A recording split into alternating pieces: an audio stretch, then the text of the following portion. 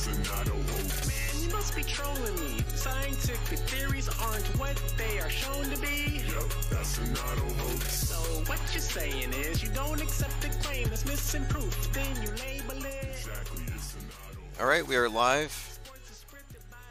Infinite Plane Radio, open phones for open minds. Phone numbers on the screen. And for those of you listening on the audio channels, it's 505-349-0420. Today is 2/22/2024, George Washington's birthday, and a very strange day overall. If you look back, the anniversary of the, quote, war kicking off there in Russia, Ukraine, but also the day has a connection with the astrological alignment of Pluto relative to America's birth and subsequent recent rebirth, astrologically speaking. In other words, America has had its Pluto return, and that was on 2/22/2022, and it just signifies the death of an empire. Nobody survives past this point, so we're on fumes. All right, we are joined here by the HBIC, Peace Circle, Buzz Dean, Duas Impera, Frank Moore, Penguin Doctor, Auto Hoaxers Unite. Yeah, Auto Hoaxers of the world unite. We're going into quarantine, and we're going to reconstitute what we're doing here, make it into something that can be, I think, conveyed to the people who are still stranded in Normieville and Trutherville. Ted Stryker says, "What is it? Tim must not have AT&T." Oh yeah, we'll get into that right away, because one of the main topics I want to get into has to do with predictive programming and the fact that it exists, like it or not. Matt X, P Trippa, Watchdog, Gematria 101, awesome. Okay, we have a good crowd already. Phones are open if anyone has anything to add to these topics. So let's go ahead and just get into the start of it. We are looking at what appears to be, what I would consider to be, an example of predictive programming. Now, many people looked at this AT&T outage. It's right out of Leave the World Behind. And if you look at some of the hyperbolic headlines, it's like end of the world, SOS. Leave the world behind, no internet, no phones, no going back to normal. And it's mysterious. It's like, who did this? Who's responsible? One of the key parts about the movie Leave the World Behind was just the fact that it was a mystery. They had to make sure that we didn't know who did it. Everyone's blaming everybody. AT&T outage, glitch, conspiracies swirl. This is from Drudge. And earlier today, Drudge had something along the lines of 911, emergency, the world coming to an end. It's a lot of hype. But my point being, this is very consistent with what we saw in Leave the World Behind. So I'm revisiting the topic of predictive programming because I think I can explain it better now. I think we have a better understanding of what it is. So let's just get into this, because Mike Rothschild responded to one of my tweets. I've been pointing to every one of these planes falling, doors popping off of planes, burning planes, the recall of the Teslas, 1.6 million Teslas. I mean, that's crazy. And we were pointing this out as, look, this is an example of life imitating art, I guess you could say. But to deny a connection is just kind of being a denialist. The connections are there. Am I saying that predictive programming causes it, or there's some kind of mysterious relationship? Well, we'll get into the different ways that people look at it. But here's what he wrote. The cell phone outage is regurgitating conspiracy theories that the Netflix movie Leave the World Behind was predictive programming, telling us about the outage before it happened. But it wasn't, because the entire concept is nonsensical and non-existent. So predictive programming, according to Michael Rothschild, does not exist. Interesting. And he's referring to even a tweet he put back in December, where he was suggesting that this is just insane. He says, conspiracy theorists are claiming that this is predictive programming to prepare us for a large-scale cyber attack and societal collapse. Now, I interviewed Mike Rothschild when his book came out called Q, The Storm is Upon Us, How QAnon Became a Movement, a Cult, a Conspiracy Theory of Everything. And at the time, I brought up the JFK Jr. stuff. and he dismissed it. He didn't think it was worth even discussing at the time, even though later it became a more prominent feature, where you had the diehard Kool-Aid drinkers in Dallas at the site of JFK's assassination, like he'd want to go back there, even if he is alive. And they were waiting for him to return. Like, this is a big part of the movement itself, but my point of it being, he's a conspiracy debunker, and he made some very weak attempts at debunking predictive programming. He doesn't even explain it. He dismisses it as nonsense. But there is something. The phenomenon deserves an explanation because it exists, and he denies it exists. That's why I titled this piece, Mike Rothschild is in denial of predictive programming. Now, he's taken this position since Leave the World Behind, and for some reason that movie really stood out for a lot of people, possibly because the Obamas were behind it, but people broke it down scene by scene. Sort of like they did, like there's a lot of people noticing something similar with White Noise, which preceded the train derailment in East Palestine, Ohio. But Rothschild has been taking this position since the movie came out, incidentally on the anniversary of the JFK assassination, 11/22. And the movie takes place in a zip code, 11963, which has 1963 contained in it. I mean, there's so many Easter eggs, you could call them. Let's just call them Easter eggs. Even looking at it from that perspective, it's interesting how many of these issues, Easter eggs, happen to correspond in a predictive way, but also even in a more concurrent way. For example, there's a scene in the movie which I highlighted. There's a few scenes. I took little clips out just to show people what I'm pointing out here, where you see these sports fans doing the offensive tomahawk chop thing. Well, a week after the movie came out, there's a big controversy about some kid wearing a headdress and painting his face red and black. And it gets into the subject of offensive racial stereotypes, but that was an Obama-era controversy. And they just happened to reboot that controversy just as the movie made a reference to it. And we point out these things all the time. In fact, that's why in the newsletter I sent out, I included an image of Netflix as a crystal ball. But to continue here, much of the film it's a disaster film, and many of the scenarios have actually manifested. So we've seen airline incidents, planes falling apart mid-flight, doors falling off, burning planes in mid-air. We have this massive Tesla recall, and that was a huge part of the movie. The Teslas went on autopilot and blocked all the freeways. Well, they were recalled over an autopilot malfunction. And now we have a mysterious communication blackout. What's causing it? Is it Russian space nukes, Chinese EMP balloons, or Class X solar flares? And that's interesting. They've been calling it Class X. Like everything has been X. You know, disease X, X. Now this Class X, the big Xing of America with this eclipse. But you can't say that life isn't imitating art unless you're going to be a denialist. Mike Rothschild's erroneous concept of predictive programming is that these instances of media foreshadowing that we notice are coincidences at best. That's his perspective. Conspiracy theorists think predictive programming is some kind of bad karma loophole for the bad guys before they do bad things. That's the orthodoxy in Trutherville. You say, what's this predictive programming? And they'll say, well, the bad guys know. If they show it to us in the movies, then they don't have to feel bad about it. Which is silly, but that's what they say.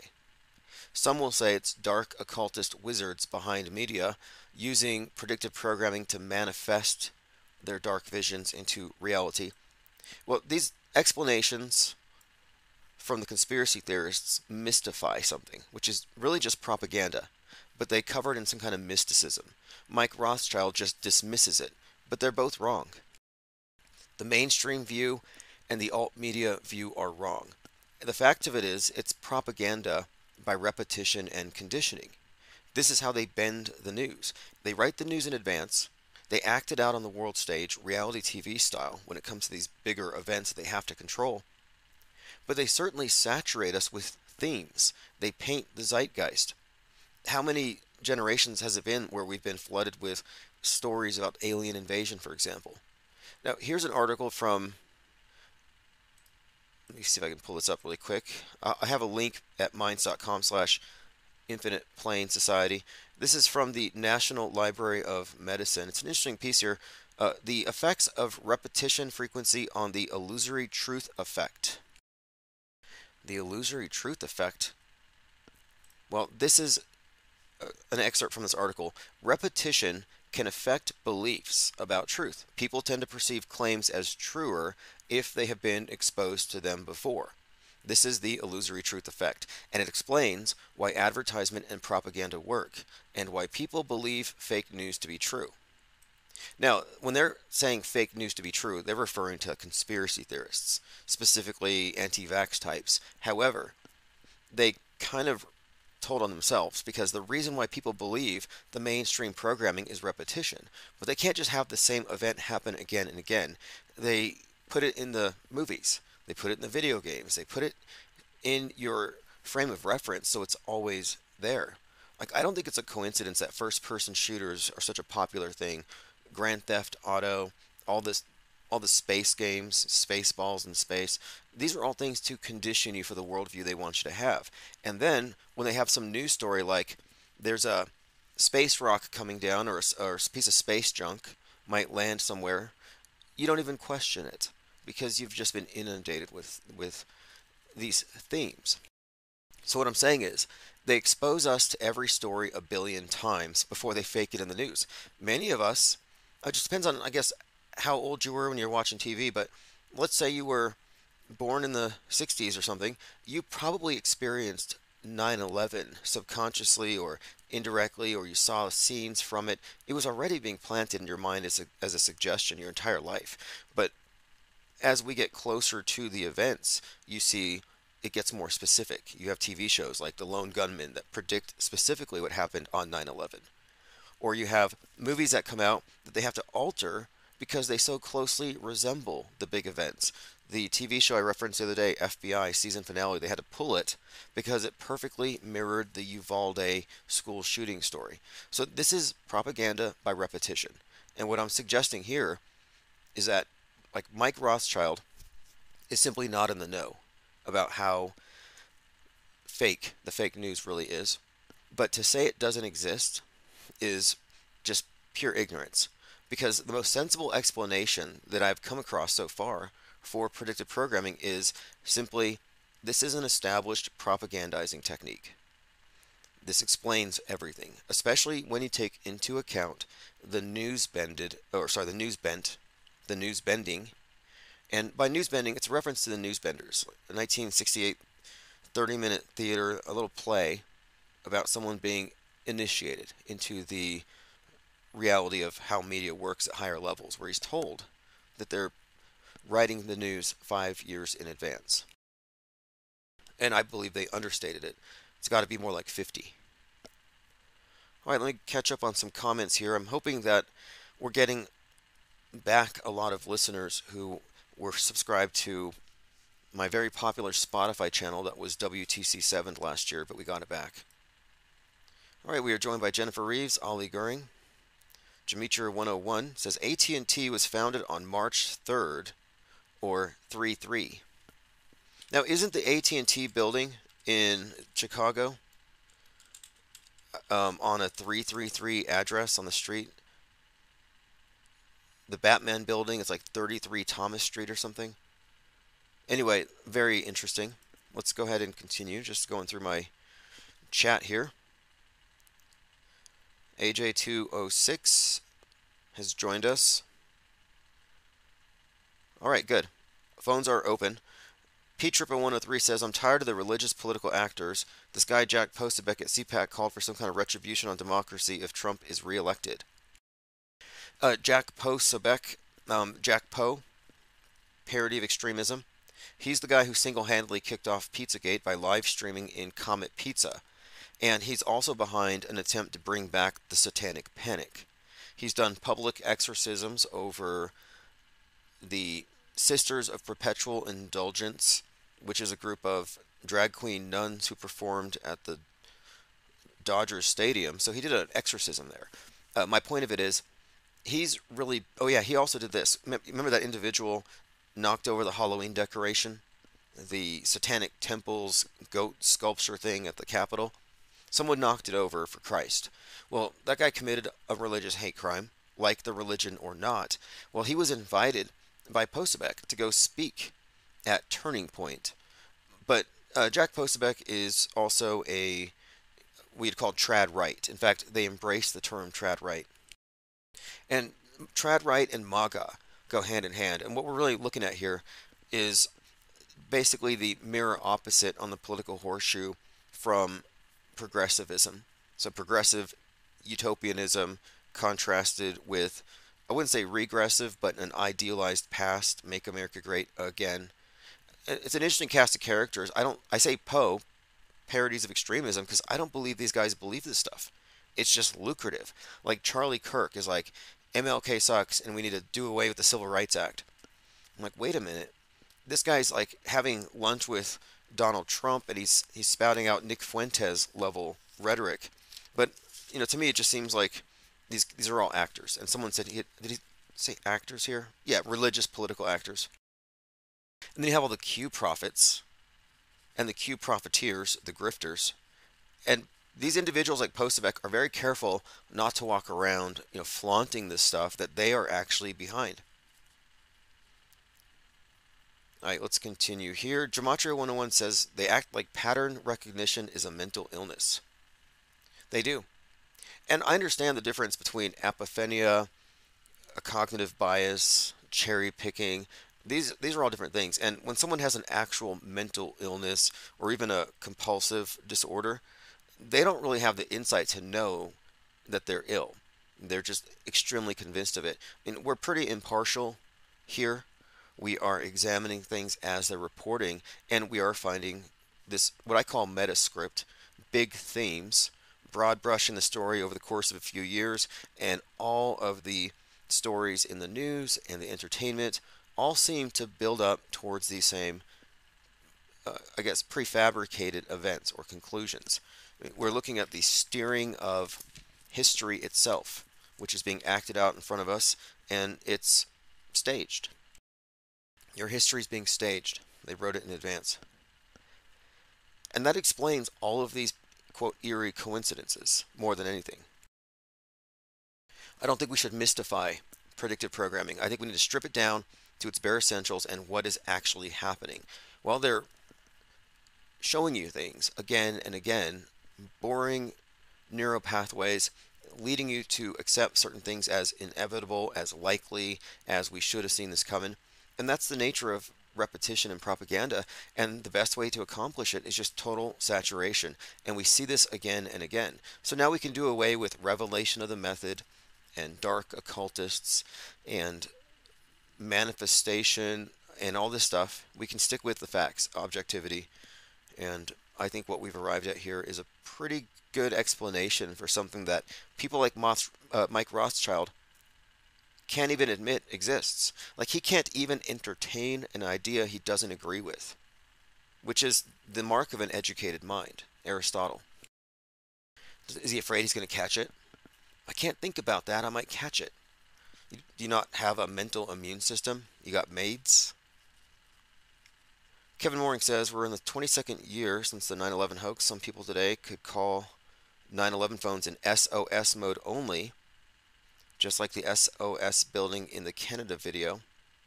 Okay, I'll have to look at that.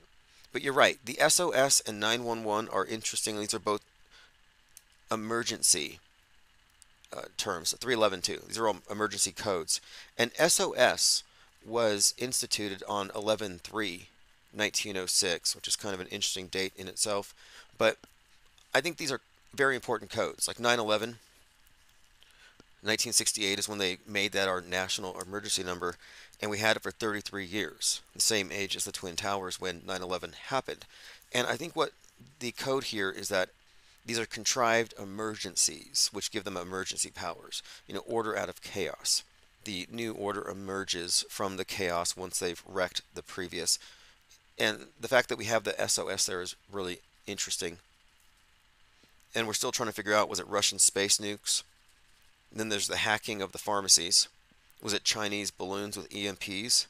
And by the way, General Flynn said that when the Chinese start using EMP blasts, heads are going to explode literally. And if you know somebody who's been boosted a few times, wear a raincoat because their heads are going to blow up like scanners.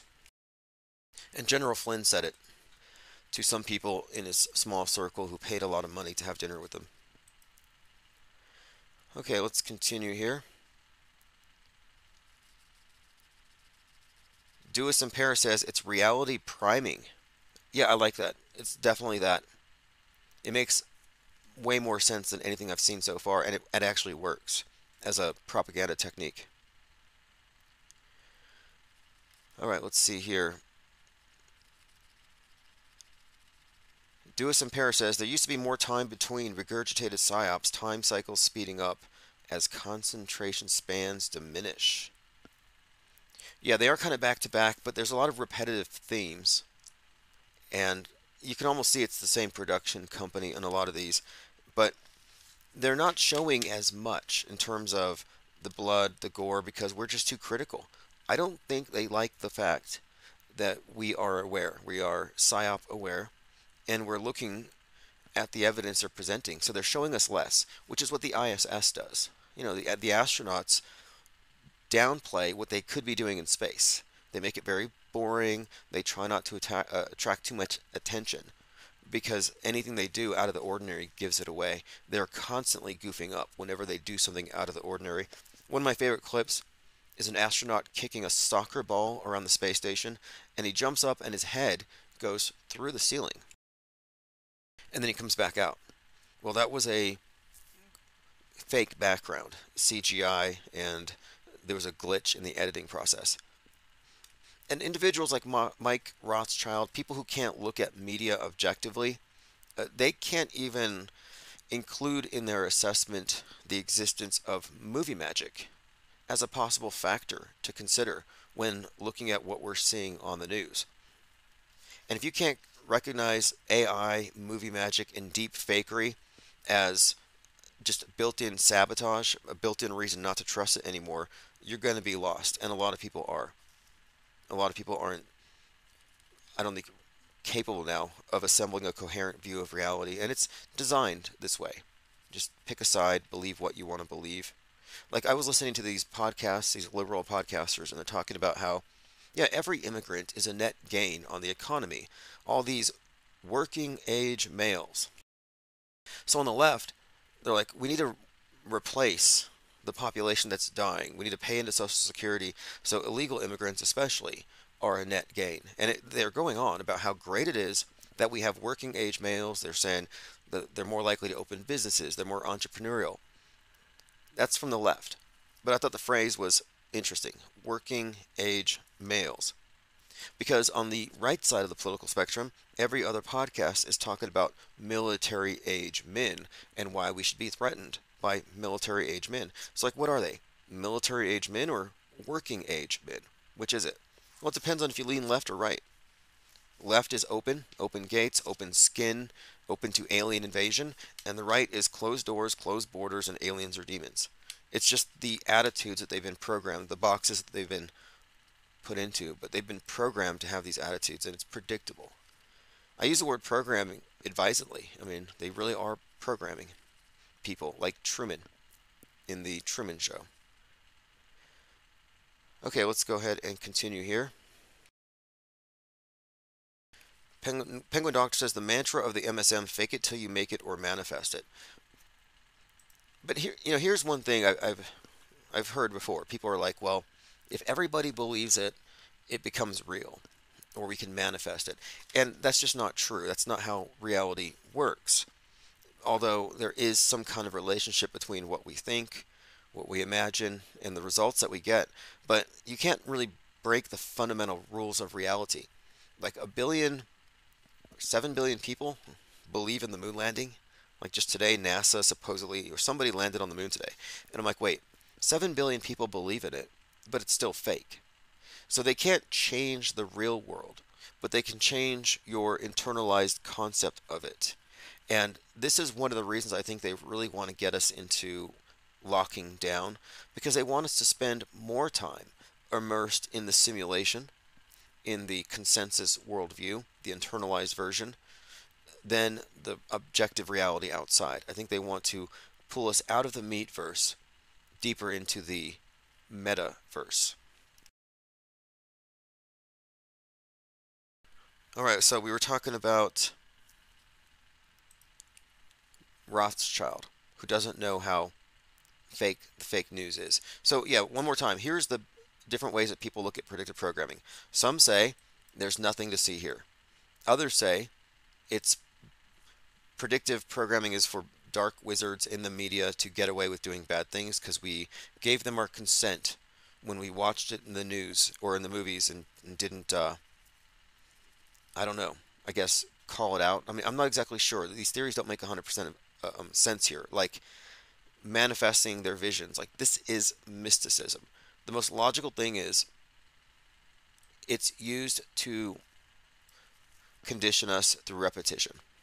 They're adding additional repetition in the entertainment for everything that's going to happen in the news. And it works. And it just works because it's a basic fact of influence. And it's an influence operation. That's what we're seeing here. When we say psyops, which is going to be the word of the year, I mean, look at this article here. I've been saying for like a week now, psyop is going to be the word of the year for 2024. This is an opinion piece by Jeremy Barr, How Everything Became a Psyop for Conservative Media. And they're trying to dilute this concept. Lately, it's become popular in conservative media circles to brand certain things as psychological operations or psyops. Climate change, for example, or COVID, or the media coverage of Donald Trump, or the persecution of Hunter Biden. Technically, psyop is a military term referring to campaigns to get inside of the heads of the adversaries. Now, this piece here is mockingly describing how the right wing is able to use the word psyop to dismiss anything. It's sort of like fake news. They did the same thing with fake news in 2016. So now they're getting rid of the term psyop, and it's been brought up by people like Greg Gutfeld, Fox News. They've really mainstreamed it. And it really probably started with Elon Musk. But this Taylor Swift thing really brought it out into the open. Now, what does this mean? Oh, also the Pentagon. The Pentagon said this was not a psyop having to do with Taylor Swift. They had to get out in front of that as well.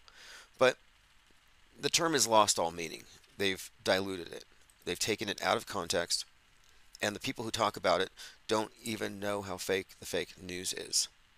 This is just sabotage. They really destroy, like I said, any attempt to arrive at a cohesive and accurate understanding of reality. Let's continue.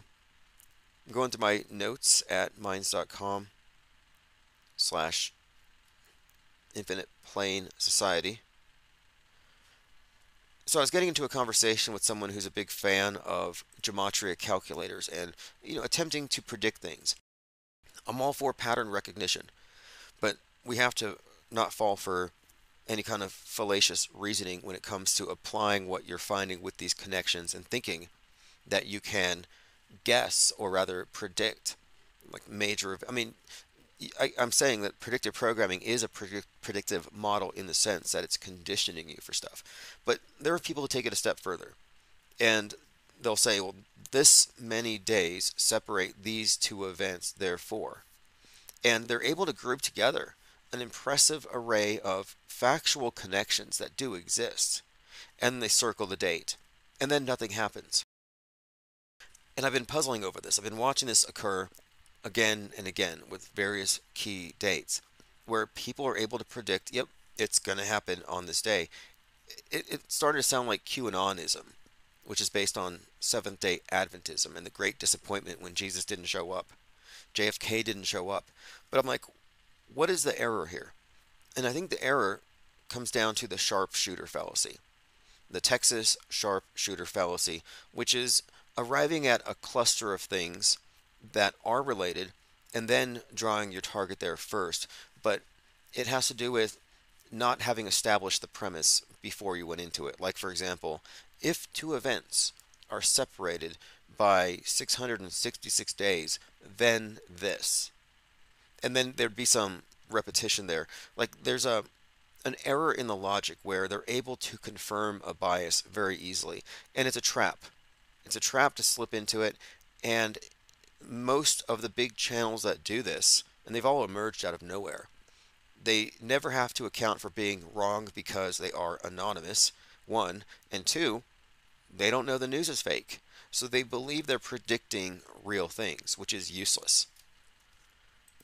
But again, I'm looking into it. I'm really finding that the Texas sharpshooter fallacy may explain a lot of legitimate pattern recognition, but it's not arrived at in a way that you could call objective. It has a bit of interference from the person choosing them. Yeah, copacetic. Elon also mainstreamed the phrase, the news is not real. And I want to point out that the news is real, and the Mandela effect is real. They're real in the same sense. The Mandela effect is real, but it's false memories created by imagination prompts and a few other loaded questions and basically a rigged parlor trick. My point of it is the Mandela effect exists, but it's actually an error in cognition. It's not reality shifting. Similarly, the news is real, but it's not reportage. It's not fact finding for your edification. It's not truth oriented. It's worldview formation. So his statement means nothing. But they're able to use irony and drown out important concepts, dumb them down, all by design. Austin 108 says the Mandela effect is not false memories. Well, it's the mark of an educated mind to be able to entertain an idea and not accept it. And I would invite you to entertain the idea that you might be wrong, and that the reason you arrived at the Mandela effect is because it was framed with a bunch of logical fallacies designed to Mendoozle you into accepting a faulty premise. If you're going to say reality is fluid, explain to me why every Mandela effect is binary. If reality is fluid, then there should be 50 versions of Jif peanut butter, not just Jif or Jiffy. It wouldn't work like that. So no, beyond that, there's no evidence for any of its claims.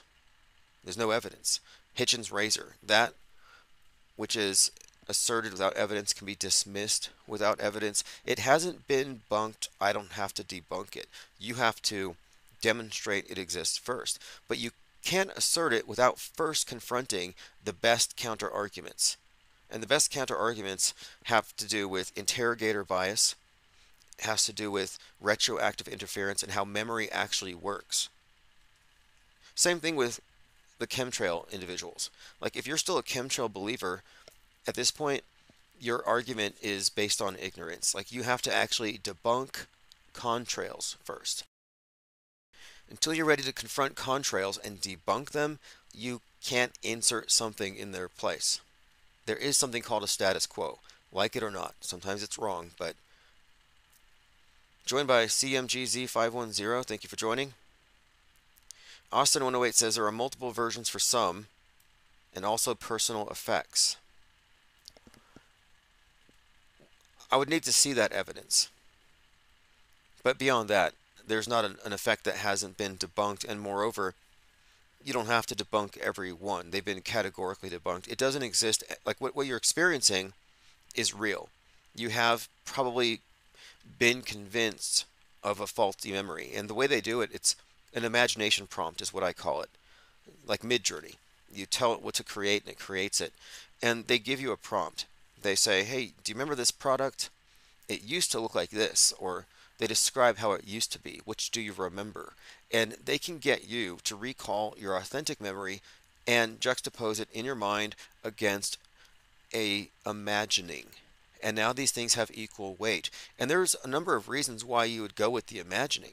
One, if you're already a conspiracy theorist, this brings you deeper into the community. And by having this perception, by having experienced this miracle, now you're not some dumbed down fluoride head zombie normie blue pillar. Now you're special. So there's a lot of reasons why people fall into the Mandela effect cult. But it's a delusion. It's not a legitimate spiritual effect. It's not a synchronicity. It's a manufactured psychological operation, and I believe it's designed to cognitively sabotage truthers in Trutherville to destroy their objectivity. It's nihilism. I would even call it malware. Mental malware. Dewis in Paris says, my mom's name changed when she got married. Still trips me out. Hollyweird says, we will always remember Mad Mike Hughes, LMAO. Oh yeah, that's right. Today is 2-2. 4 years ago was his, I think it was a launch for the Science Channel, homemade astronauts show. 5,000 feet up, but, world's greatest daredevil, no one's matched it. I don't think anybody will. If you haven't seen Rocket Man, it's on Amazon. Someone said, someone should make a documentary about his life. It's like, yeah, they already had one. It's already out there. Okay, let's see what else we have. Let's go through my notes. Oh, yes.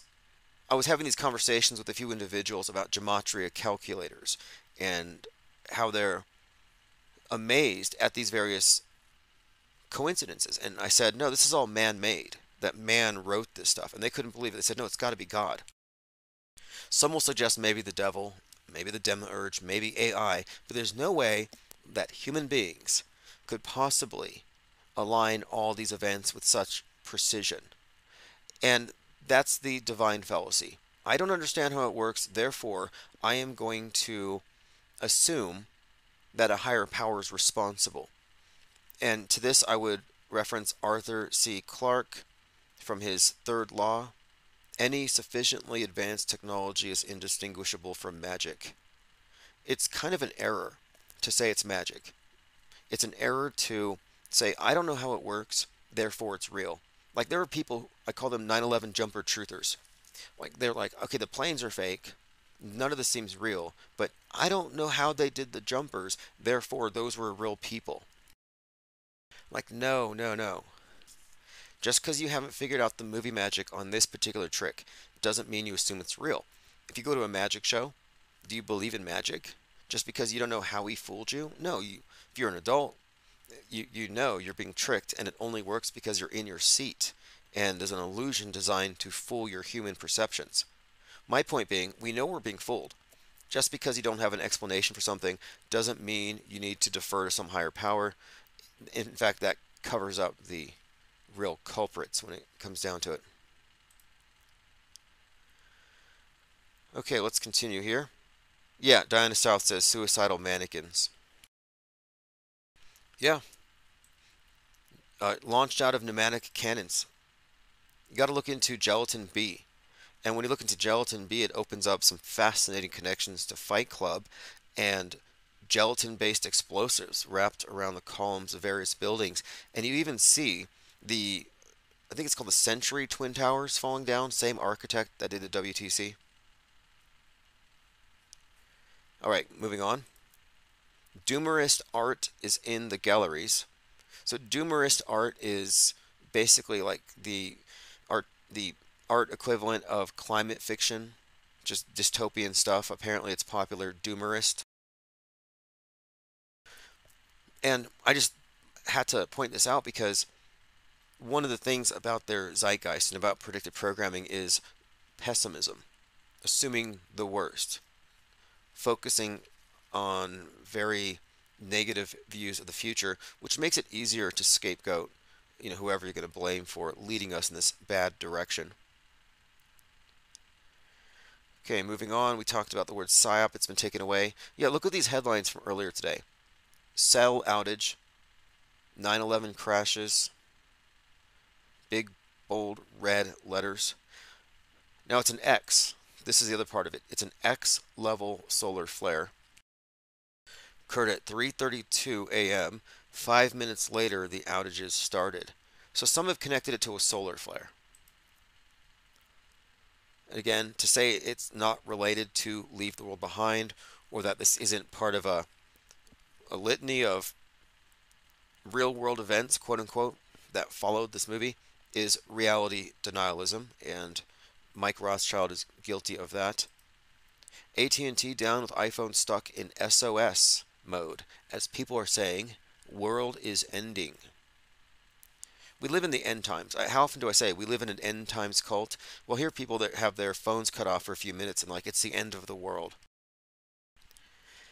Speaking of which, okay, leave the world behind is an anagram for behold the end war live, which is what we will be doing. X-class solar flare. Watch the first X-class solar flare of 2024, and this was last week. This is February the 9th. So we've been having these X-class solar flares. We're waiting for disease X. Watch the first X-class solar flare of 2024 erupt from the sun. It says here, it erupted on Sunday the 9th. Lucky for us, Earth wasn't in the direct firing line. Well, we were this time. Here's some artwork from Peter Lexa, posted in 2017. It has Mad Mike's rocket flying over two hot air balloons. One says SpaceX, one says NASA. It says Mad Mike Hughes giving the finger to NASA and SpaceX. And he did go out and call the space programs fraudulent. Mad Mike did go on to, I think it was Wired, and he even pointed out that SpaceX is using cylindrical blimps and faking space, which is interesting to consider. If all the astronauts are actronauts, if they're faking it, and he was on a legitimate path to space, which was the plan, then you could say that he's the only legitimate astronaut, insofar as he had a space program and he did launch himself a few times with the objective of eventually making it up to space, which is kind of interesting, competing with the billionaires, and they can only fake it, which is also kind of ironic that the only real astronaut in the world was a flat earther. How does that make sense?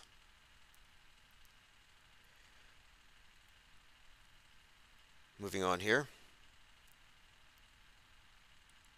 So that group that was in front of the New England governor's home, the neo-Nazis, are called NSC 131. Now, this is why I don't believe any of these groups are real. I happen to think that all the neo-Nazi groups are run by the ADL. And the reason I think so is that they all use Kabbalah. They all use the same type of like code and stuff. So like, who would know what NSC 131 stands for? Well, 131 isn't 131. 131 stands for ACA, because 1 is A, 3 is C, 1 is A. So NSC 131 marching around is the National Socialist Club, and ACA stands for Anti-Communist Action. Just gives me a headache, just trying to decipher this garbage.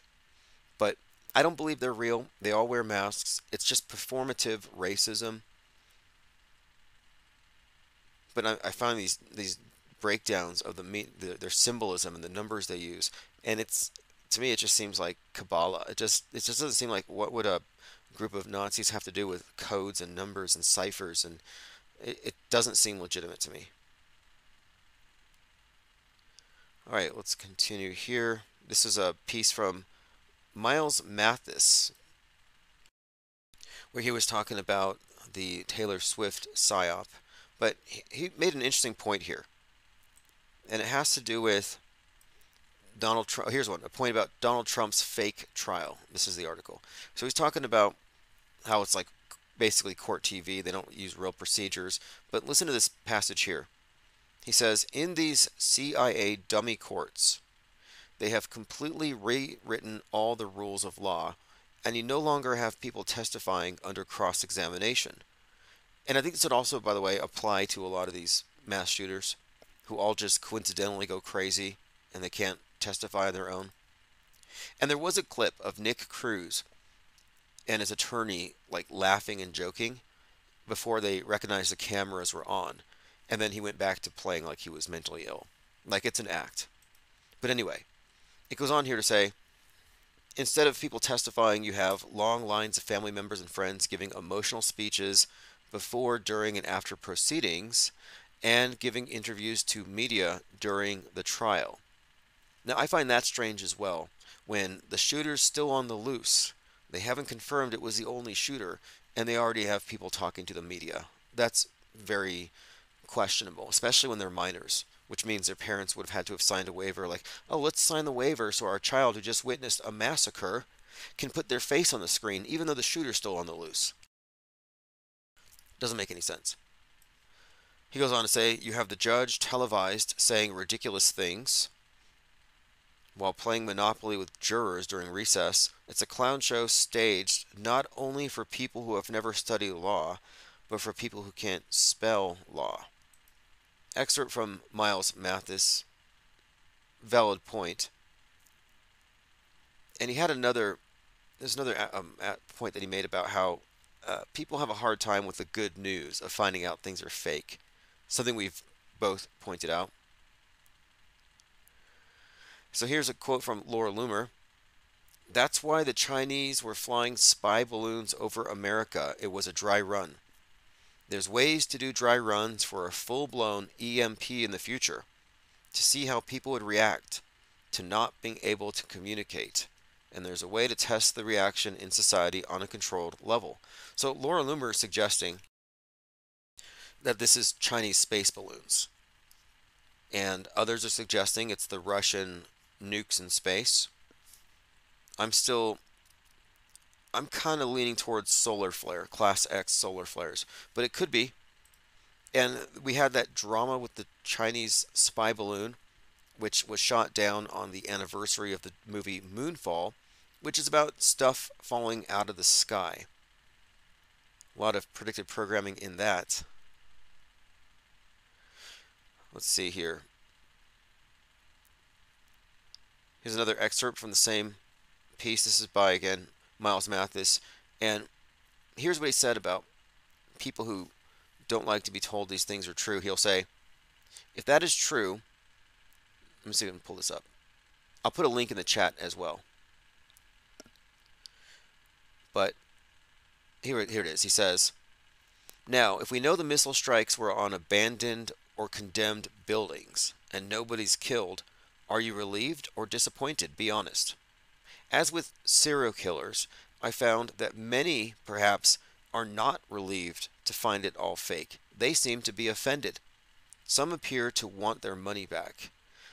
What he's suggesting here is something I pointed out as well, that if you find out something's being faked, or they're staging fake wars, they're running psyops and drills and presenting it as real, would you be disappointed that it wasn't real? And strangely, the answer is yes. A lot of people don't like the spoilers for some reason. I call them death clingers, corpse clutchers. They have the moral high ground because they're grandstanding on top of a pile of dead kids. They don't want to be told that it's a fake issue, and these are fake victims they're advocating for. Same goes for the anti-Vs. You're not advocating for real victims. All right, let's continue going through my Twitter feed next. If you want to follow me there, it's IPS Insider.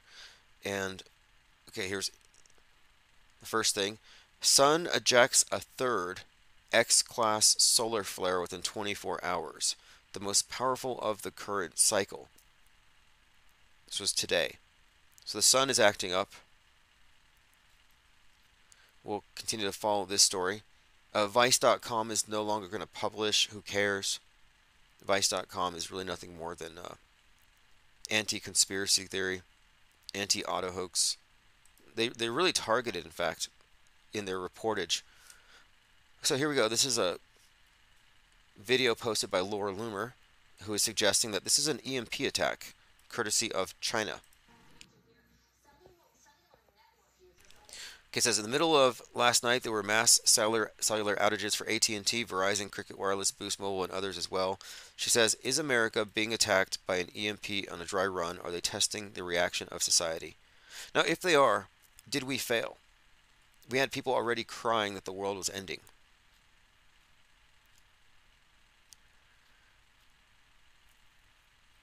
All right, we talked about Mike Rothschild, who is again suggesting that predictive programming as a concept is nonsensical and non-existent. No, the evidence for it is voluminous. And here's another point about this, because this is denialism. You know, you may not like it, just like the Mandela effect. Mandela effects are not what the Mandela effect would think, but the effect exists. There is a phenomenon. To say that there isn't a correlation between the news events and Netflix and all the various movies, that we aren't being conditioned for things through media suggestive that news is written in advance, that's denialism. Maybe it's hard to accept, but to someone like Mike Rothschild, I would say you're entitled to your own opinions, but not your own facts. And the facts are not on his side. We may not have a full understanding of how it all works, but this is why we are breaking into the parallel media. We have to separate from people who don't know real from fake, who have no discernment when it comes to mass media, and they just put their heads in the boxes. It's At this point, it's pretty clear to me that their frame of reference is just wrong, and everything that comes out of them is going to be wrong. It's going to come from the world stage. This is why I was hesitant to speak to a politician or someone who's running for politics, because I know that someone who's running for politics has to be plugged into this thing. There's no deviation, which is why you're not going to have any real political saviors. It's all part of the bread and circuses. Circus in your mind. Dewis and Paris says, believing in traumatic events is a way to make sense of living in a perceived traumatic world. Take those traumatic events from people and they're left with senseless trauma. Not to mention the scapegoat narratives that frame people's lives. You take away the devil, you take away the bad guys, or reveal that they've been fooled.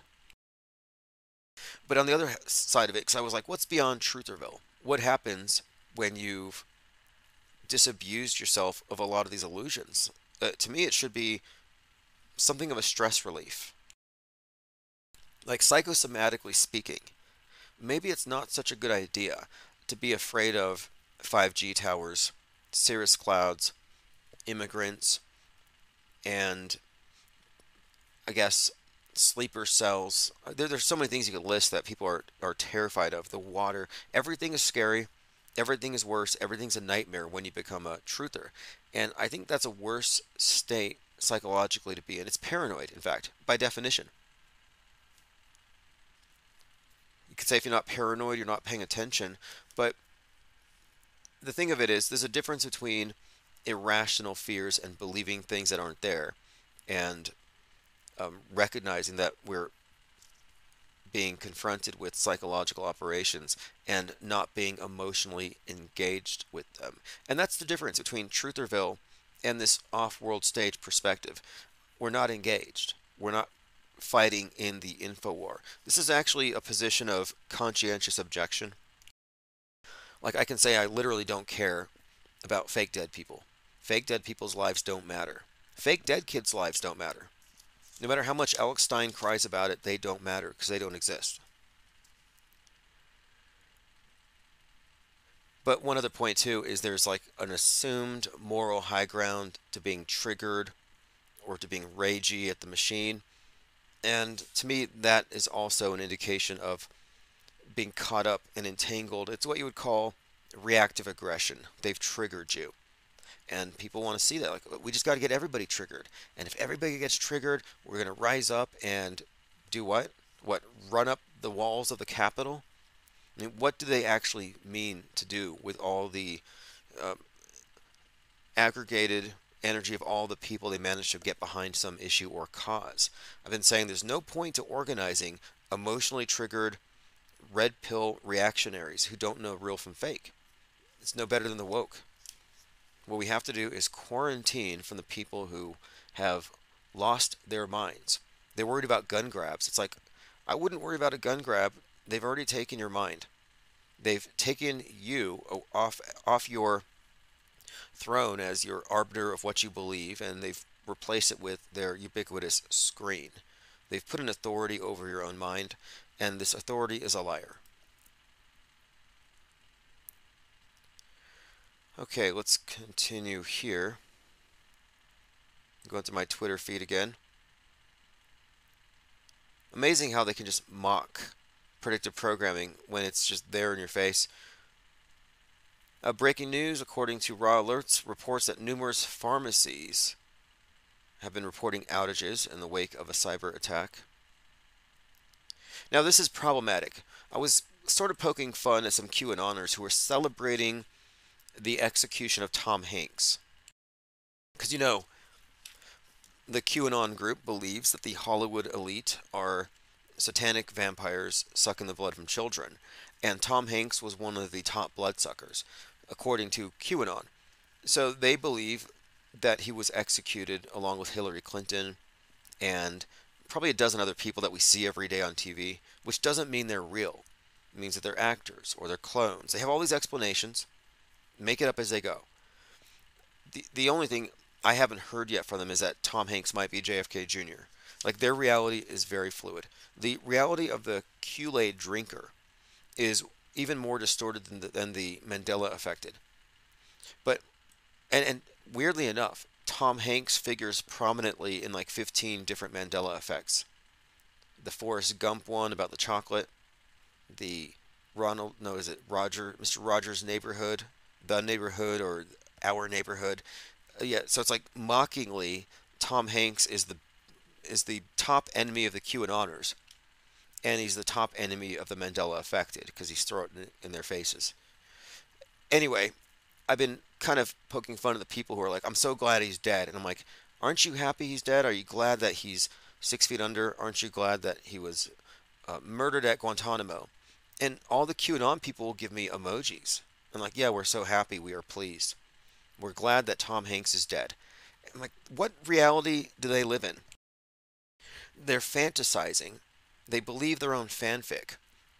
Murder fantasies about celebrities who are rather innocuous. I mean, this is America's dad, but they've made him into this villain in their minds, and they're celebrating this execution that supposedly happened. Well, anyway, I was like, okay, I'm just going to poke fun at this. There's nothing they can say because he's still alive.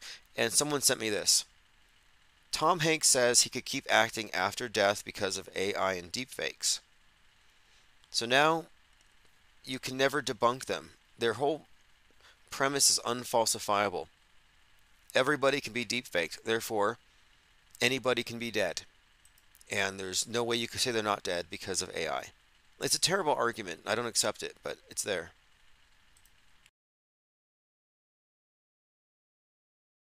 Okay, let's see here. Diana Sal says, Q death cult bad. The Q death cult is MAGA ban. Everything about Q is actually designed to create the domestic equivalent of radical Islam. The Quran got replaced by QAnon. Incels are the new terror cells, and in the same way, terrorists and cells sexually repressed want to blow themselves up to get virgins in paradise. QAnoners, incels, have the same beef with Western women. That's why you always have the alt-right MAGA ban types saying that women in gyms need to cover themselves up, that they need to lower the age of consent, take away the right to vote, quit allowing them to read so they can have more babies for the patriarchy. This is standard stuff. The MAGA ban exists, and it's a creation designed to create the domestic equivalent of the Taliban slash radical Islam. And it's becoming very obvious if you study the alt-right how more and more they're moving into embracing Islam. And I'm not being hypercritical of anybody's religions. I'm just pointing out that this is the right moving towards traditional values as opposed to progressive utopianism, the trad right. But the QAnon movement has a number of spin-offs, and it's interesting to study it. You have entire groups of them who believe in JFK Jr. coming back from the dead. Then you have people who believe that JFK is Elvis and Trump and Jesus, and he's going to save us in 2023, and this is 2023. Like, it's become an asylum. Trutherville is sick. There's something in the water. And I've been saying we have to exit Trutherville. Anybody who's still in it, if they're still calculating QAnon drops 6 years later, 8 years later, saying, oh, back in 2017, when the Q drop 225 said this, it was actually referring to Trump's lawsuit on this date. Like, no, it's bad. But it's It's like government engineered mass delusion and mental illness. It's cognitive sabotage. And to say it's not, or that they're not capable of it, or that they wouldn't do it, is to suggest that this is somehow organic. And I'm like, nah, there's no way. There's too many of these accounts. It's like you can open up an account on Twitter, post day and night, and not get a tenth of the traction of somebody who comes out and says, John F. Kennedy is going to come back to life next week. Sylvia says there's mind aids in the water. Aunt G says schizoid. Yes. Yeah, it's definitely that. And the bastardized Kabbalah Gematria stuff is intriguing. They follow this guy named Dan Scavino. And they believe that Dan Scavino is dropping hints with every tweet if you look at the timestamp and match it up with the appropriate. Yeah, I guess you have to have a Q decoder ring. Did any of you get one of those? I don't know if they were issuing these things out, but a Q decoder ring. You could Dan Scavino's tweets, turn a few little dials, line it up, and it'll tell you what Q drop he's hinting at. And then Trump will make a Q in the air with his finger. It's bizarre. It's bizarre. It's insane. That's really how bad it is. It's bastardized form of Kabbalah, Gematria, numerology combined with live tweets, believing that this is how Trump is communicating over the media to the truthers, and they're receiving the message. I would even classify this as erotomania. Erotomania is when someone believes that some celebrity is in love with them, sending them messages. Like, oh, that celebrity looking at the camera was looking at me and sending me a message. This is how stalkers get fixated on their victims. They have a fan fiction in their heads and a delusion. And what I'm saying is that many of the noners are in an erotomaniacal relationship with JFK, Trump, and JFK Jr. Weirdly, they're not really attaching themselves to RFK. And presumably he'd have the same blood, meaning the blood of Christ.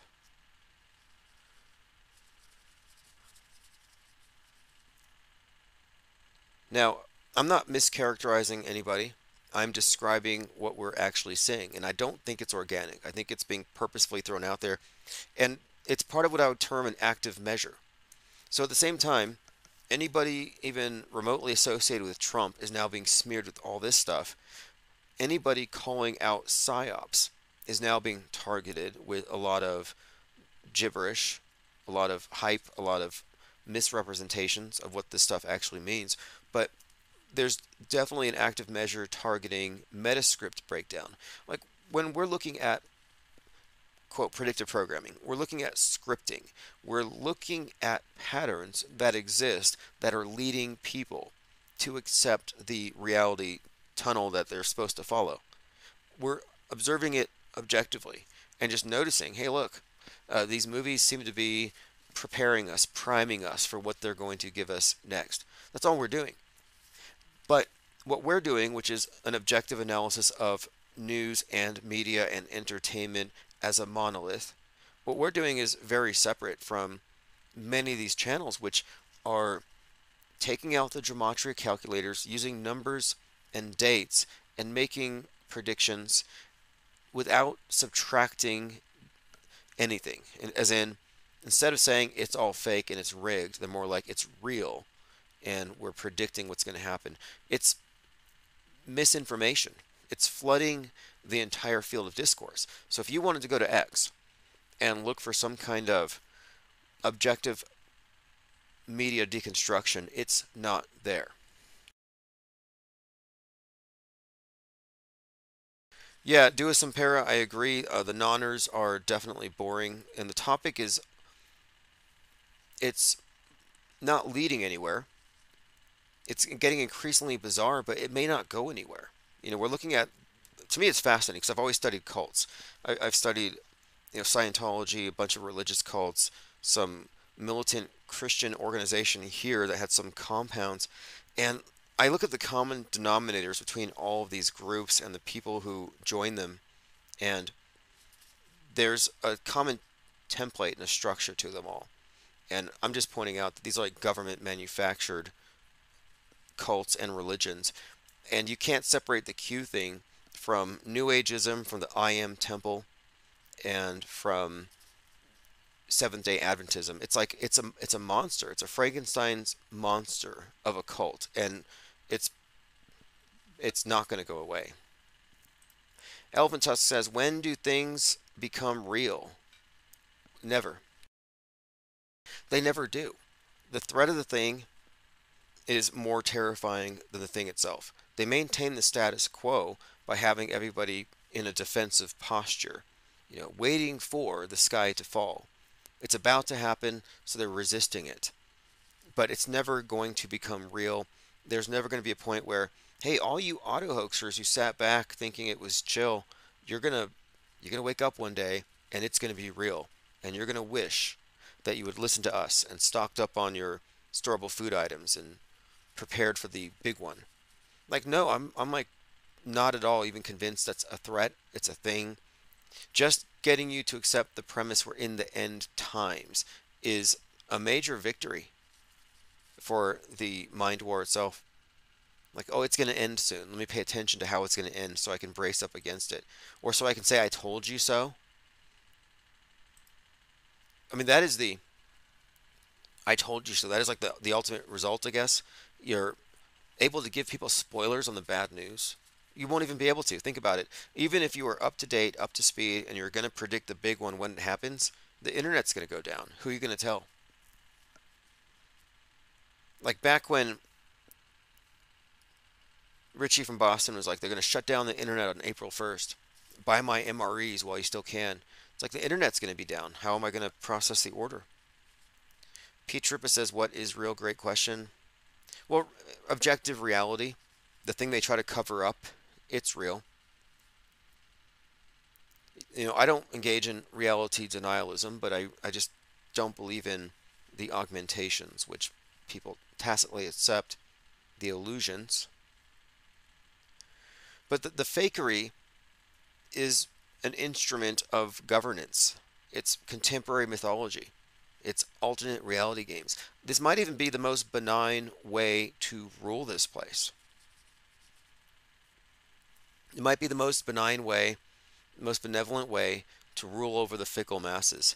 At least that would be the thinking of many political scientists, world leaders. I think that's been expressed by world leaders from the very beginning, that the reason why they use religion and the terrors of gods is to control the ignorant. The question is, what about those of us who don't fit in with that? Like, what if you don't really feel comfortable with the wool over your eyes? What if you see through the BS? Are you allowed to intellectually revolt? Because they kind of have a steam valve for this. Some people aren't going to really go along with the program, so let's give them some angry guy to listen to who yells about how someday we're going to take down George Soros. So you have a lot of anger on the political spectrum on the far left, far right, where you take all this excess energy and the rage of people who feel like they've been aggrieved, and you direct it into something useless.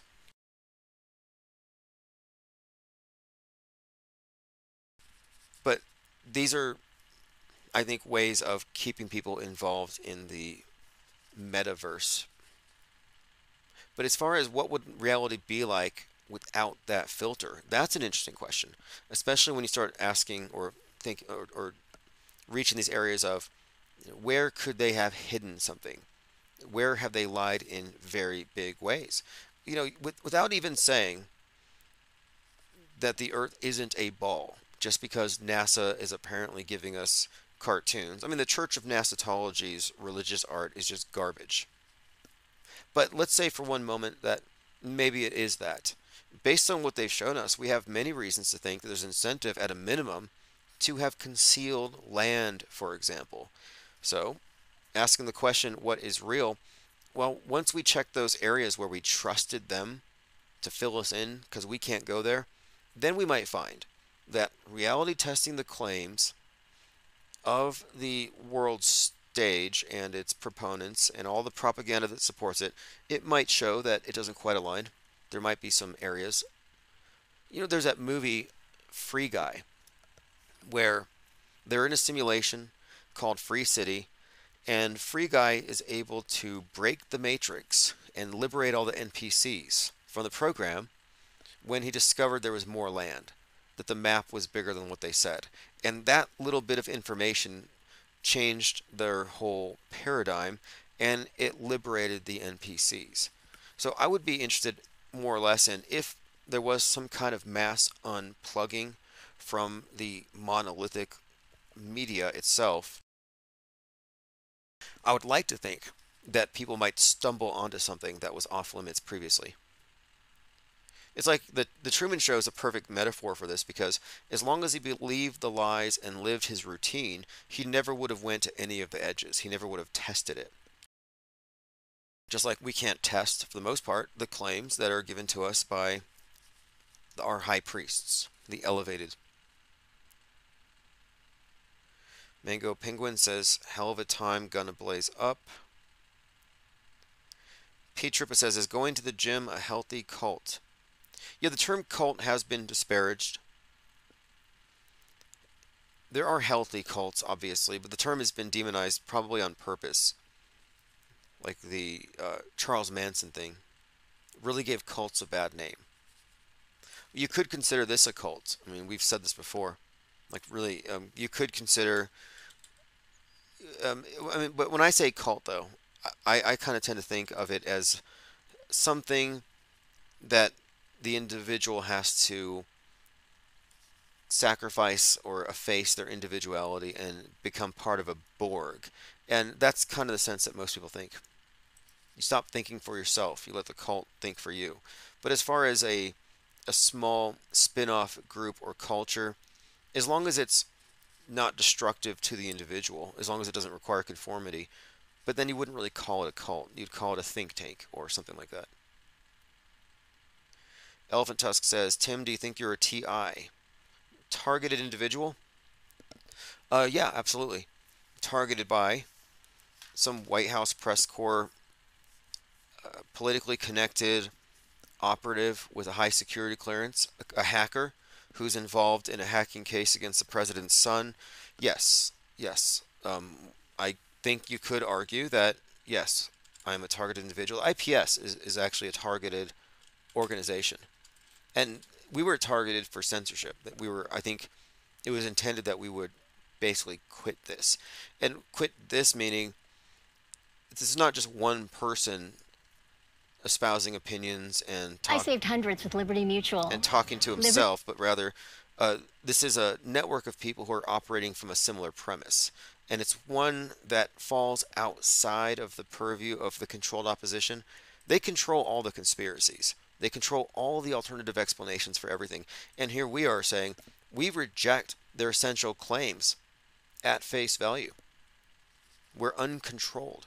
So obviously they wanted to shut us out of the conversation. They've been trying to stifle auto hoaxers for the longest time. I still have people trying to guilt trip me into it or mischaracterize it. Oh, you call everything fake. That's easy. No, I don't. I stipulate fake until proven real if and only if it's an extraordinary claim accompanied by an obvious and easily implementable political agenda sold by celebrities and politicians and unbelievable actors and press conferences. Like, there's red flags, there's hallmarks of a hoax. So it's not everything. But the people who don't preemptively consider the possibility of it being fake, no, they're actually guilty of automatically believing everything. They're the ones in the wrong. So the question here is, which side of the screen are you on? And that's a valid question. We brought this up after Vegas. I remember talking about this. Like, okay, so you see through the fakery above, but you believe what you see on the ground. Then there are people who believe what's on the ground is fake, but they accept everything in space is real.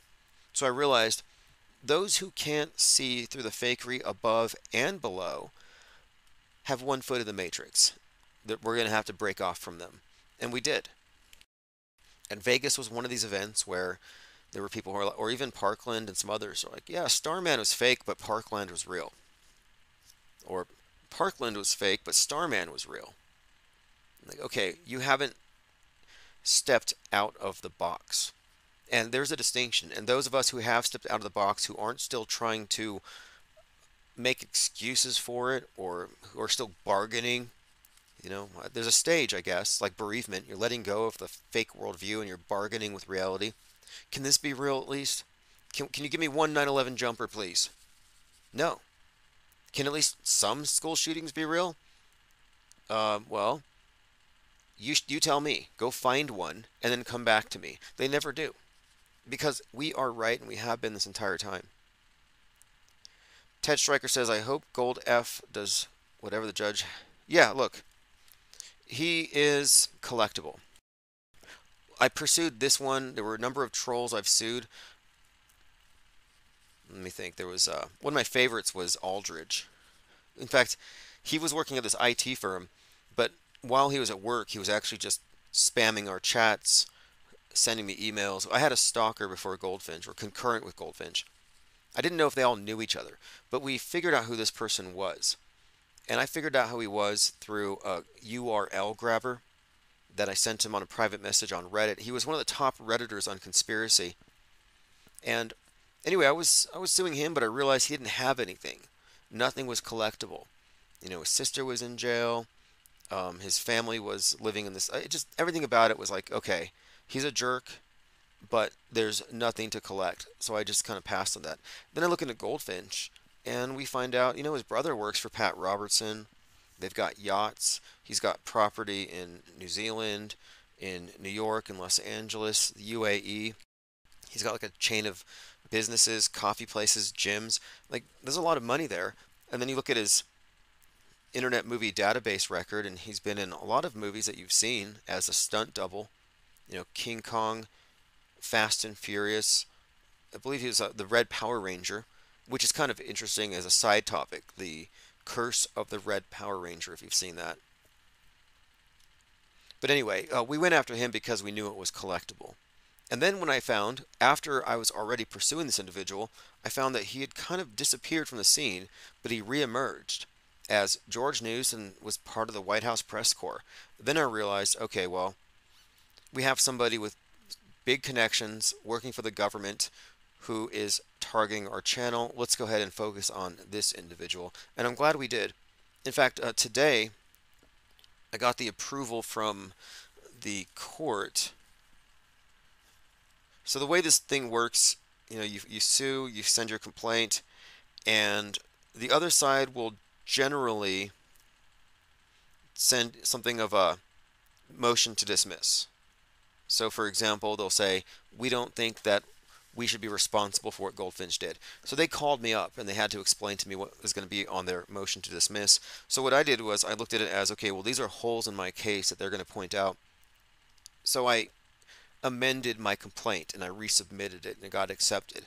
So I made it very clear that, in my opinion, Google, YouTube, their legal department worked with MG to suppress my channel for about 5 years. I can make the case. I have the emails, and I have an email admission of guilt with a motivation expressed there as malice. So it's a winning case. I updated my complaint to make everything clearer because I think if I get a date in court, it's going to be easy.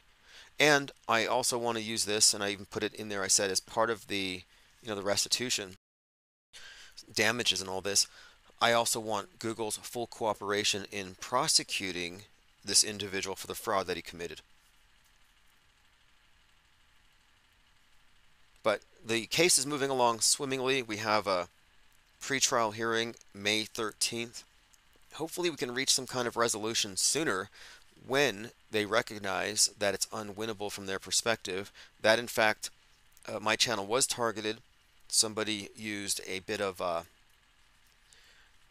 guess you'd call it fraud, identity theft, in order to seize control of the channel. And in his confession, he admitted all of his tactics, and he said that he had downloaded all of our music onto a private SoundCloud account, and then when I would be live, he would file complaints claiming it was his music. So there's another aspect to it as well that will come out, that as this thing gets unpackaged, I believe that he's going to owe money to every single person that he infringed upon. Anybody that's been a part of the IPS, it's going to be open. But if he has money, it'll be easy to collect if he's being brought up on criminal charges, because it'll be more difficult for him to hide, which is always a hard thing. Collecting is a whole other thing. Some guy sued me for $642,000 because I hurt his feelings over memes and I doxed him. $642,000. It's like, good luck collecting that. Plus, you lose when you claim that you've been emotionally damaged by the other person. That's just a losing move. I would never say emotional damage. I've been hurt. I had to see a psychiatrist because of it. I would say he was intentionally inflicting emotional duress. That was his intention. But I'm not going to say it actually affected me. I won't give him that. And it really became a game, by the way.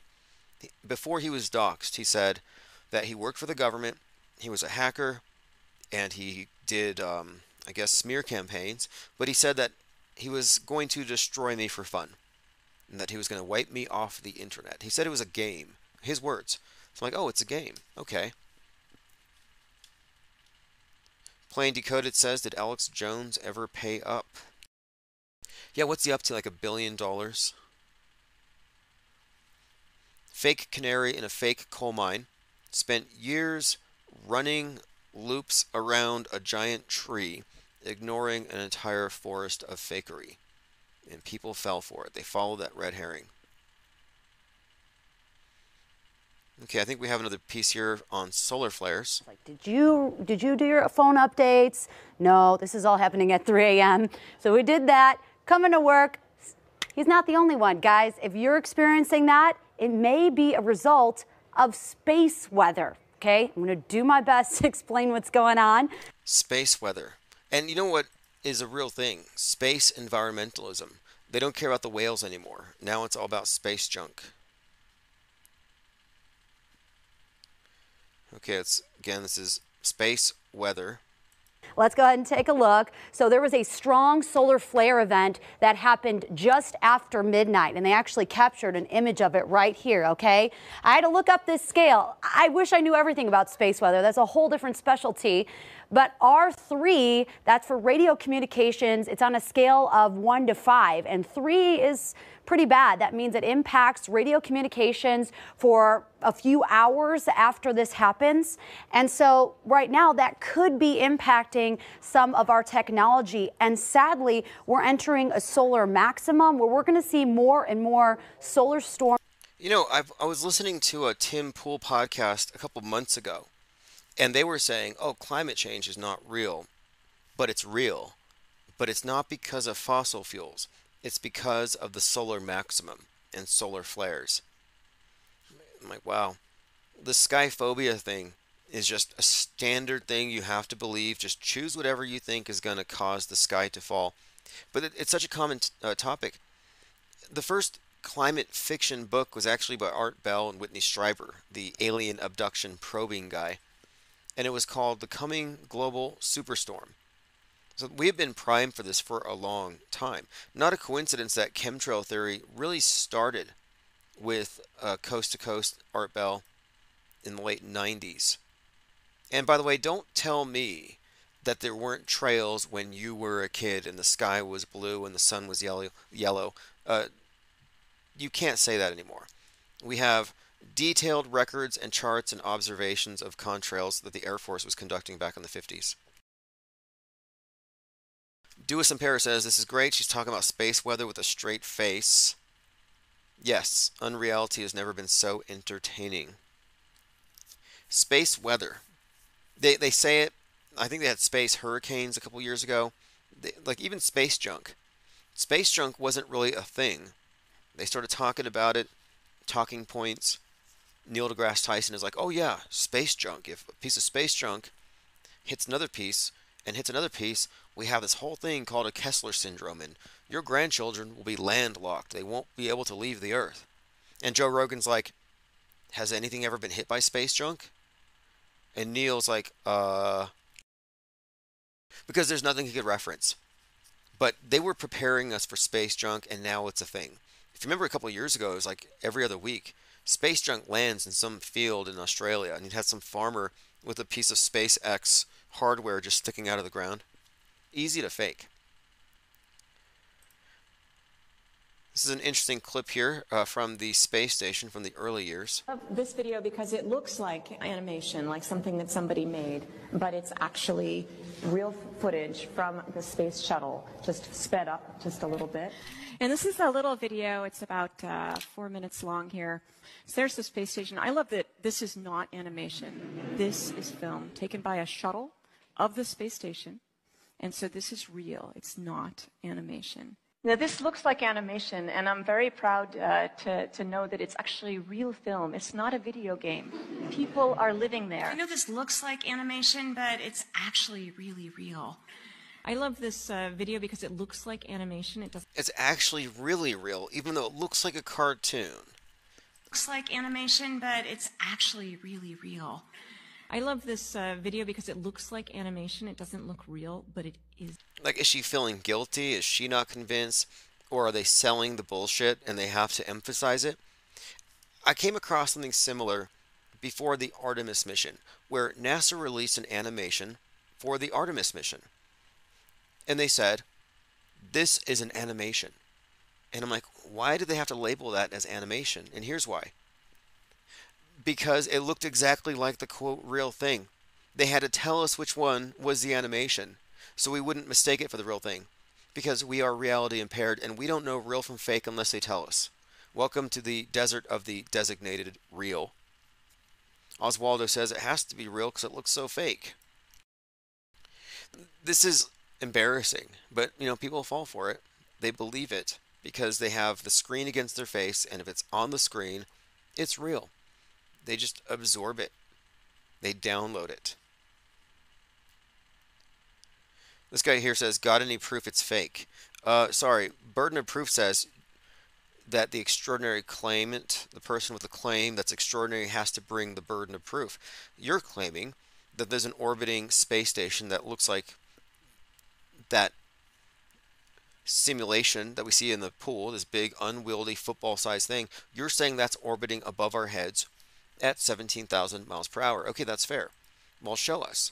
Show me a transit that you've done.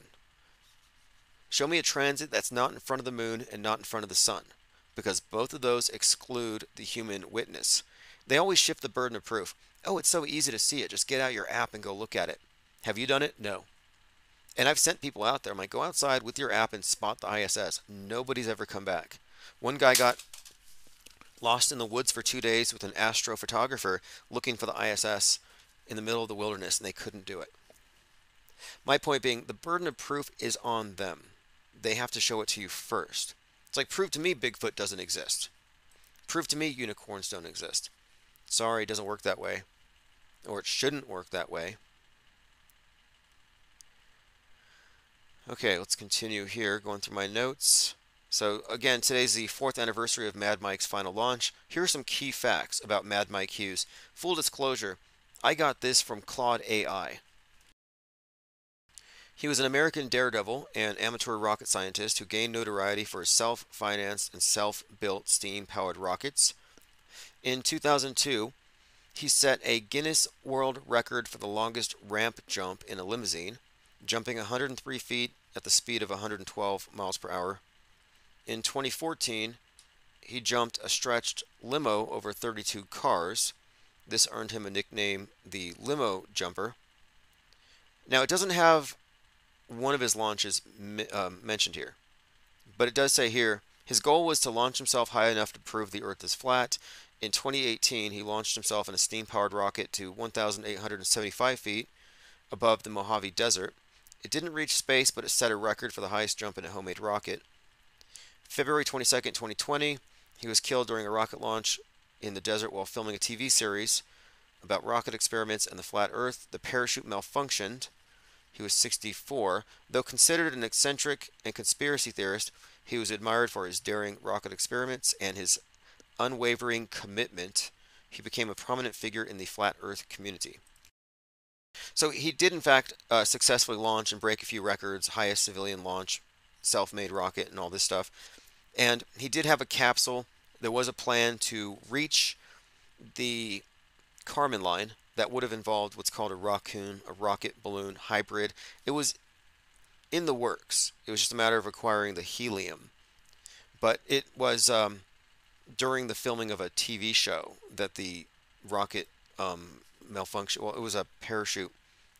I'm not exactly sure 100%. From what I understand, there was no remote operated parachutes from the ground. So if he was knocked unconscious by the force of the launch, there would have been nothing anyone could have done. But if you haven't seen the documentary Rocket Man, it's on Amazon. I recommend it. Behind the scenes leading up to his launch, incredible footage, drone footage, on camera footage, and you see the work that went into building the rocket out of his garage. In fact, let me go ahead and play the trailer from Amazon here if anyone wants to see it. Rocket Man, Mad Mike's mission to prove the Earth flat. I think there's a trailer here. Okay, here we go. It's actually kind of a funny film. I mean, it's a documentary, but it's kind of surreal. A California man is getting ready to launch himself into the air in a homemade rocket to prove that the Earth is flat. My favorite, barbecued moron. A lot of people got the idea that he's just some kind of a nut. He might just be crazy. I believe in the geocentric flat Earth model. This is America. We can believe whatever we want. People have lost faith in experts. Scientific facts are completely debatable. The Earth isn't flat. I'm not going to take anyone else's word for it. I'm going to build my own rocket right here, and I'm going to see with my own eyes what shape this world we live on. Look, any idiot can sit in their bedroom uploading conspiracy theories to YouTube, but it takes a special idiot to launch himself into space for the cause. What do I do if it goes south? Did you leave a letter or something? What do you want me to do? Now here's a series of headlines. I mean, he was on BBC News, CBS, Fox News, Comedy Central, Washington Post, New York, NBC, Independent, Forbes, and I believe it was the top story on like 17 national newspapers. And it got a lot of attention on this topic, and it was, to us, it was a Trojan horse. You know, we got the research flat Earth meme genie out of the bottle permanently and for good, and now everyone in media was forced to confront the topic.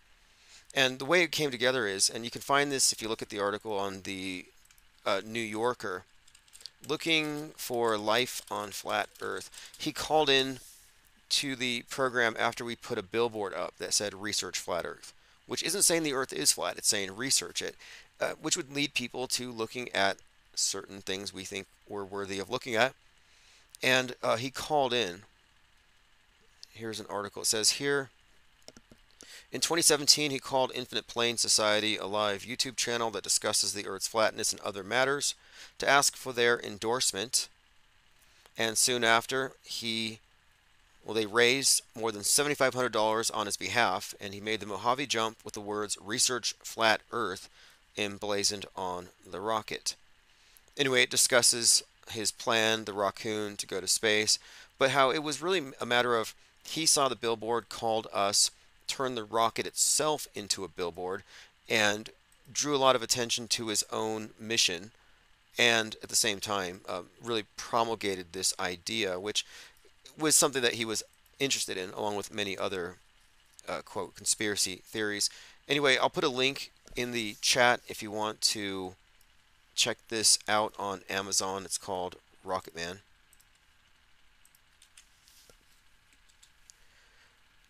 Plain Decoded says, I was still on the ball back then, and the propaganda had me thinking he was insane. Well, they misrepresented it. He was not trying to prove the Earth was flat by jumping up 5,000 feet. That was never the case. It was a PR stunt to get the entire world to watch him as he built his raccoon and would make a long trip to the Kármán line. So it was meant to be a multi-launch process leading people to this major stunt, and he's a daredevil, and so it's part of it is getting attention and getting everybody to watch, and the whole hype that went into it. But that was never the intention in the first place. It wouldn't have made any sense, but the media kept getting it wrong and wrong, and it was just like, wow. That's when you really confront the mass media echo chamber and you realize that it's impenetrable. They say something, they're going to stick to it, and nothing you say can really challenge it. And he was totally off script. He went on Fox News and he said the moon landing was fake. And it was Kennedy was interviewing him, and she said, well, Buzz Aldrin would probably punch you in the face for that. Because, you know, Aldrin punched Brett Sabrell in the face. And Mike had said, well, he was just a Freemason. All the astronauts landing on the moon were Freemasons. And as soon as he said that, they cut him off. So you can see gatekeeping even on the fringe. There's only things like acceptable conspiracies are allowed to be discussed, and certain things go out of bounds. And he was consistently going out of bounds, especially when he called out SpaceX as simulating space travel. You know, with the advent of the whole Q thing and Space Force, they kind of had to go back to believing in outer space and all this stuff. A real step back. Okay, so we talked about predictive programming denialism. Predictive programming exists, like it or not. You can have your own opinions about it, but the facts are facts. It exists. Leave the world behind. No internet, no phones. Big mystery about who did it. No going back to normal, the world ending. Solar flares, Russians, Chinese space balloons. Is America being attacked by, is it an EMP? Dry run. But to say that it's not like following along with the entertainment media is, again, denialism. And Mike Rothschild is really just not in the know, just not as aware as we are about what media actually is. Plain Decoded says, I wonder if he was sabotaged. You know, this is insane. I was at one of the launch sites. It didn't take off because they have to reach a certain temperature at a certain time to reach a certain height, and there's a lot of factors in play. Boilers going out, and it's just a ton of work, non-stop activity to watch them do this. And we were out in the Mojave. They were setting this thing up, and the science channel's there with their tents, their catering around the rocket, and they're filming it for their TV show. And they made it a point to not let me talk to them. If I would go speak with them, they would send someone between us. Moreover, every single person at this Science Channel show, Homemade Astronauts, they were wearing NASA shirts, which really stood out to me as kind of strange. Why are they all wearing NASA shirts? Why are they deliberately trying to keep me out of the frame and keep us, the research flat Earth supporters who put this message on the rocket, why were they trying to keep us out of the discussion? It just seemed very kind of, I don't know, like they had some kind of ulterior motive there. Like there was some kind of planning there. Like perhaps this was a damage control operation. As far as the launch itself, you know, he told me on his first call that he has a 30% chance of living, which I'm like, well, it's an attitude I can appreciate. He's not saying I have a 70% chance of dying, but a 30% chance of living. It was a very dangerous thing. I mean, that's why people don't generally do this type of thing. And he insisted that there not be remote backup parachutes because he said it wouldn't then be a daredevil stunt, that death had to be a distinct possibility. And he referenced Evan Braun, who had done a similar launch imitating the Snake River Evel Knievel jump, but that guy had remote parachutes, and they tested it with dummies first. And in Mad Mike's mind, that wasn't an actual daredevil stunt. Okay, let's see here. Elephant Tusk says the Earth has planes or realms that are flat, but also has round holograms surrounding these realms. Interesting. I was looking at a book on online that had an older book that had to do with the subject of out-of-body travel and the astral plane. It's not the astral sphere; it's the astral plane. But the model of the universe that the occultists would use, if it's based on John Dee's magic and Hermetic magic, would treated as a flat plane, maybe a cube, if you look at it as a plane with multiple overlapping layers.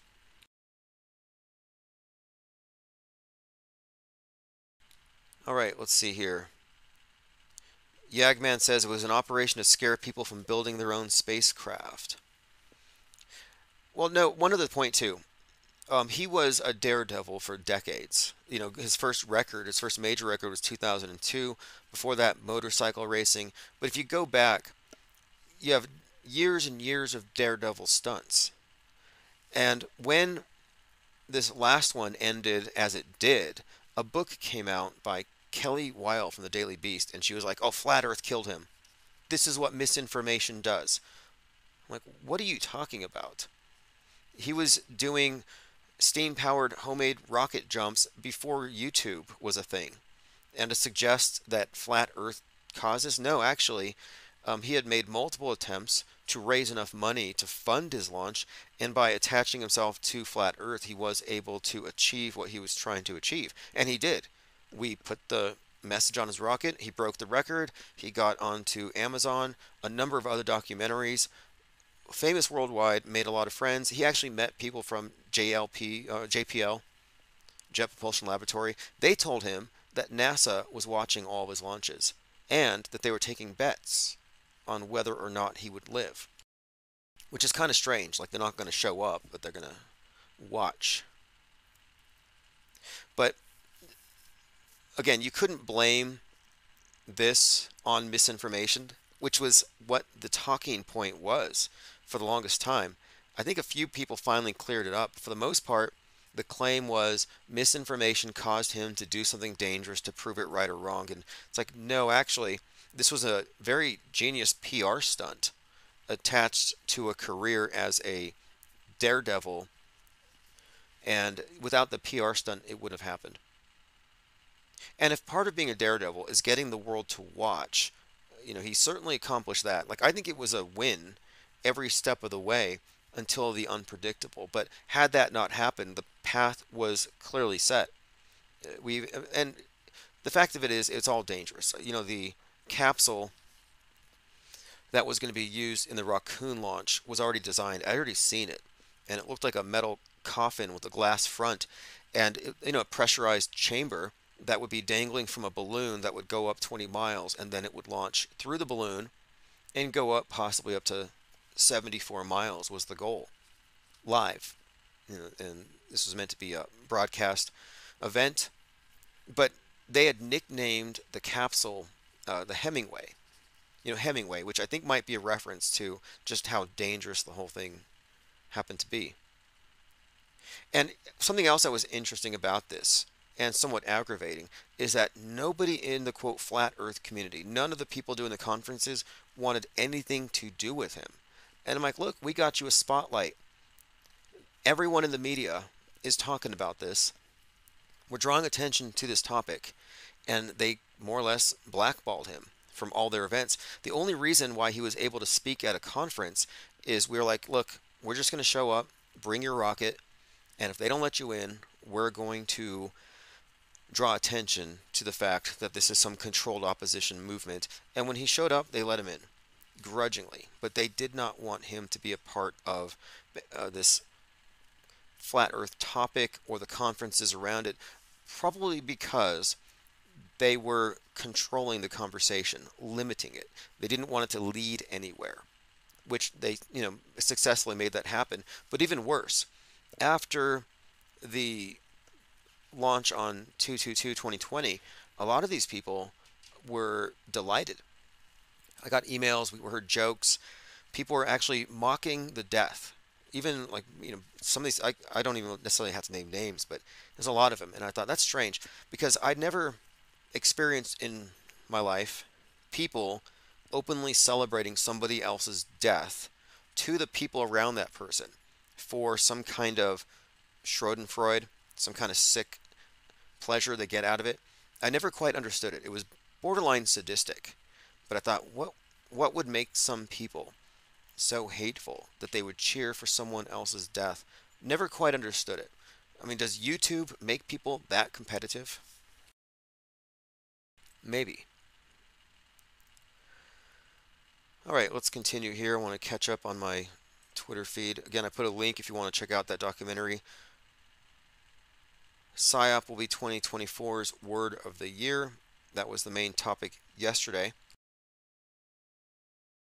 And it's being diluted. It doesn't mean anything anymore, so we have to move away from that term. Same with false flag.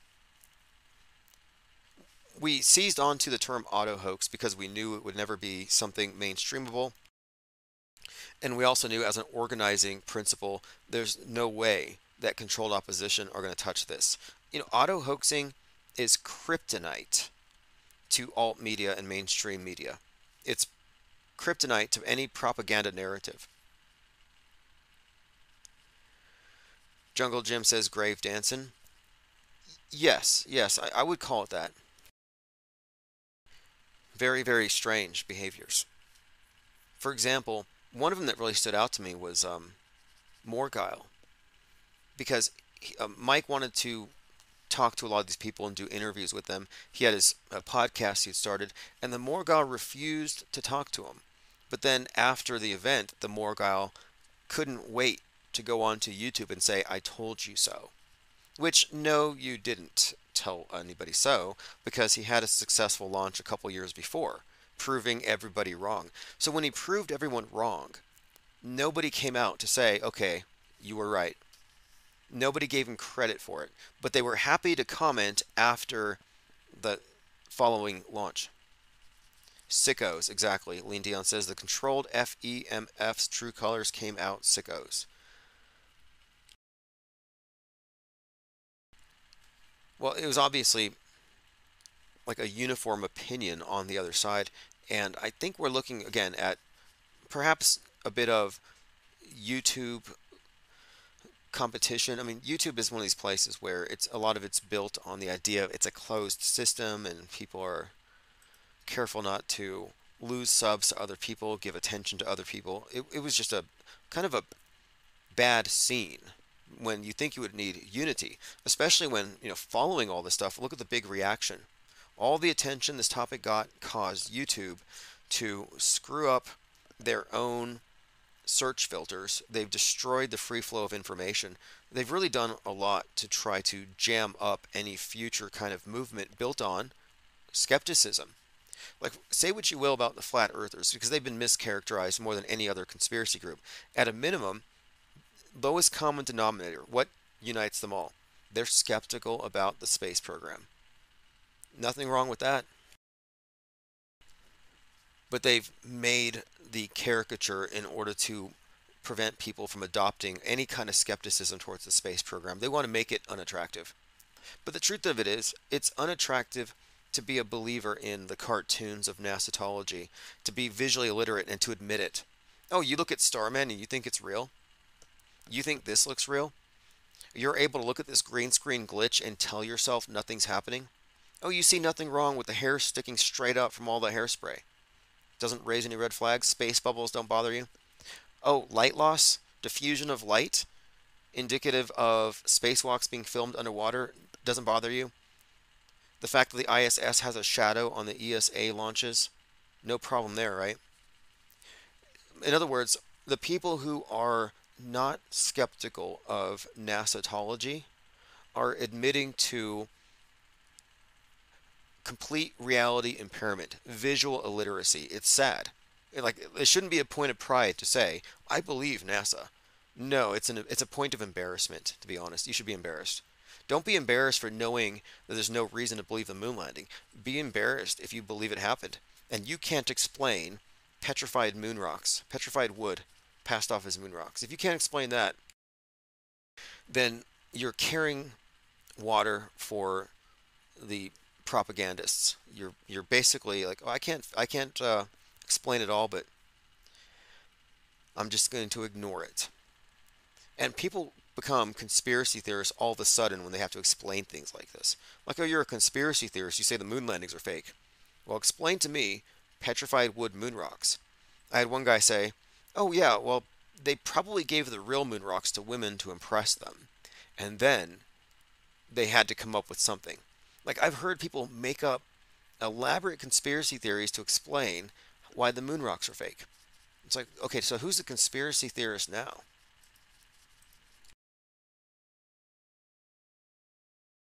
All right, this has been great. I'm going to put a link here in the chat to Ball Earth Cult by Chief Crow and the Flat Earth Worms. Will likely be live at the same time tomorrow, if not earlier. Tomorrow's Saturn Day. I did get in contact with Dr. Shiva's assistant, so I'm going to try to get on the phones of Dr. Shiva here soon. And there's another podcast I'm also trying to get on. We tried last Saturday, but I wasn't able to, but probably this weekend. So a couple of things coming up. I'll keep you apprised of that. And if you subscribe to the newsletter, you'll get those links in your inbox. This has been great. The internet blackout, they shut everything down in the middle of the night so nobody noticed. Obviously some kind of a dry run. But they can tell us anything. Space weather, Russian space nukes, Chinese space lasers. People are going to believe it. They've already accepted the premise. And they're going to shut off our phones. Hopefully not ours, but we've confronted this so many times. It's like, if they do, wouldn't it possibly backfire? You know, unplug us for a few minutes. It might actually have an adverse effect. It's another reason why we need to really get this print publication out there. So if they pull the plug, if they do an EMP blast, we're able to still maintain a continuity. All right, this is Ball Earth Cult. Have a great evening.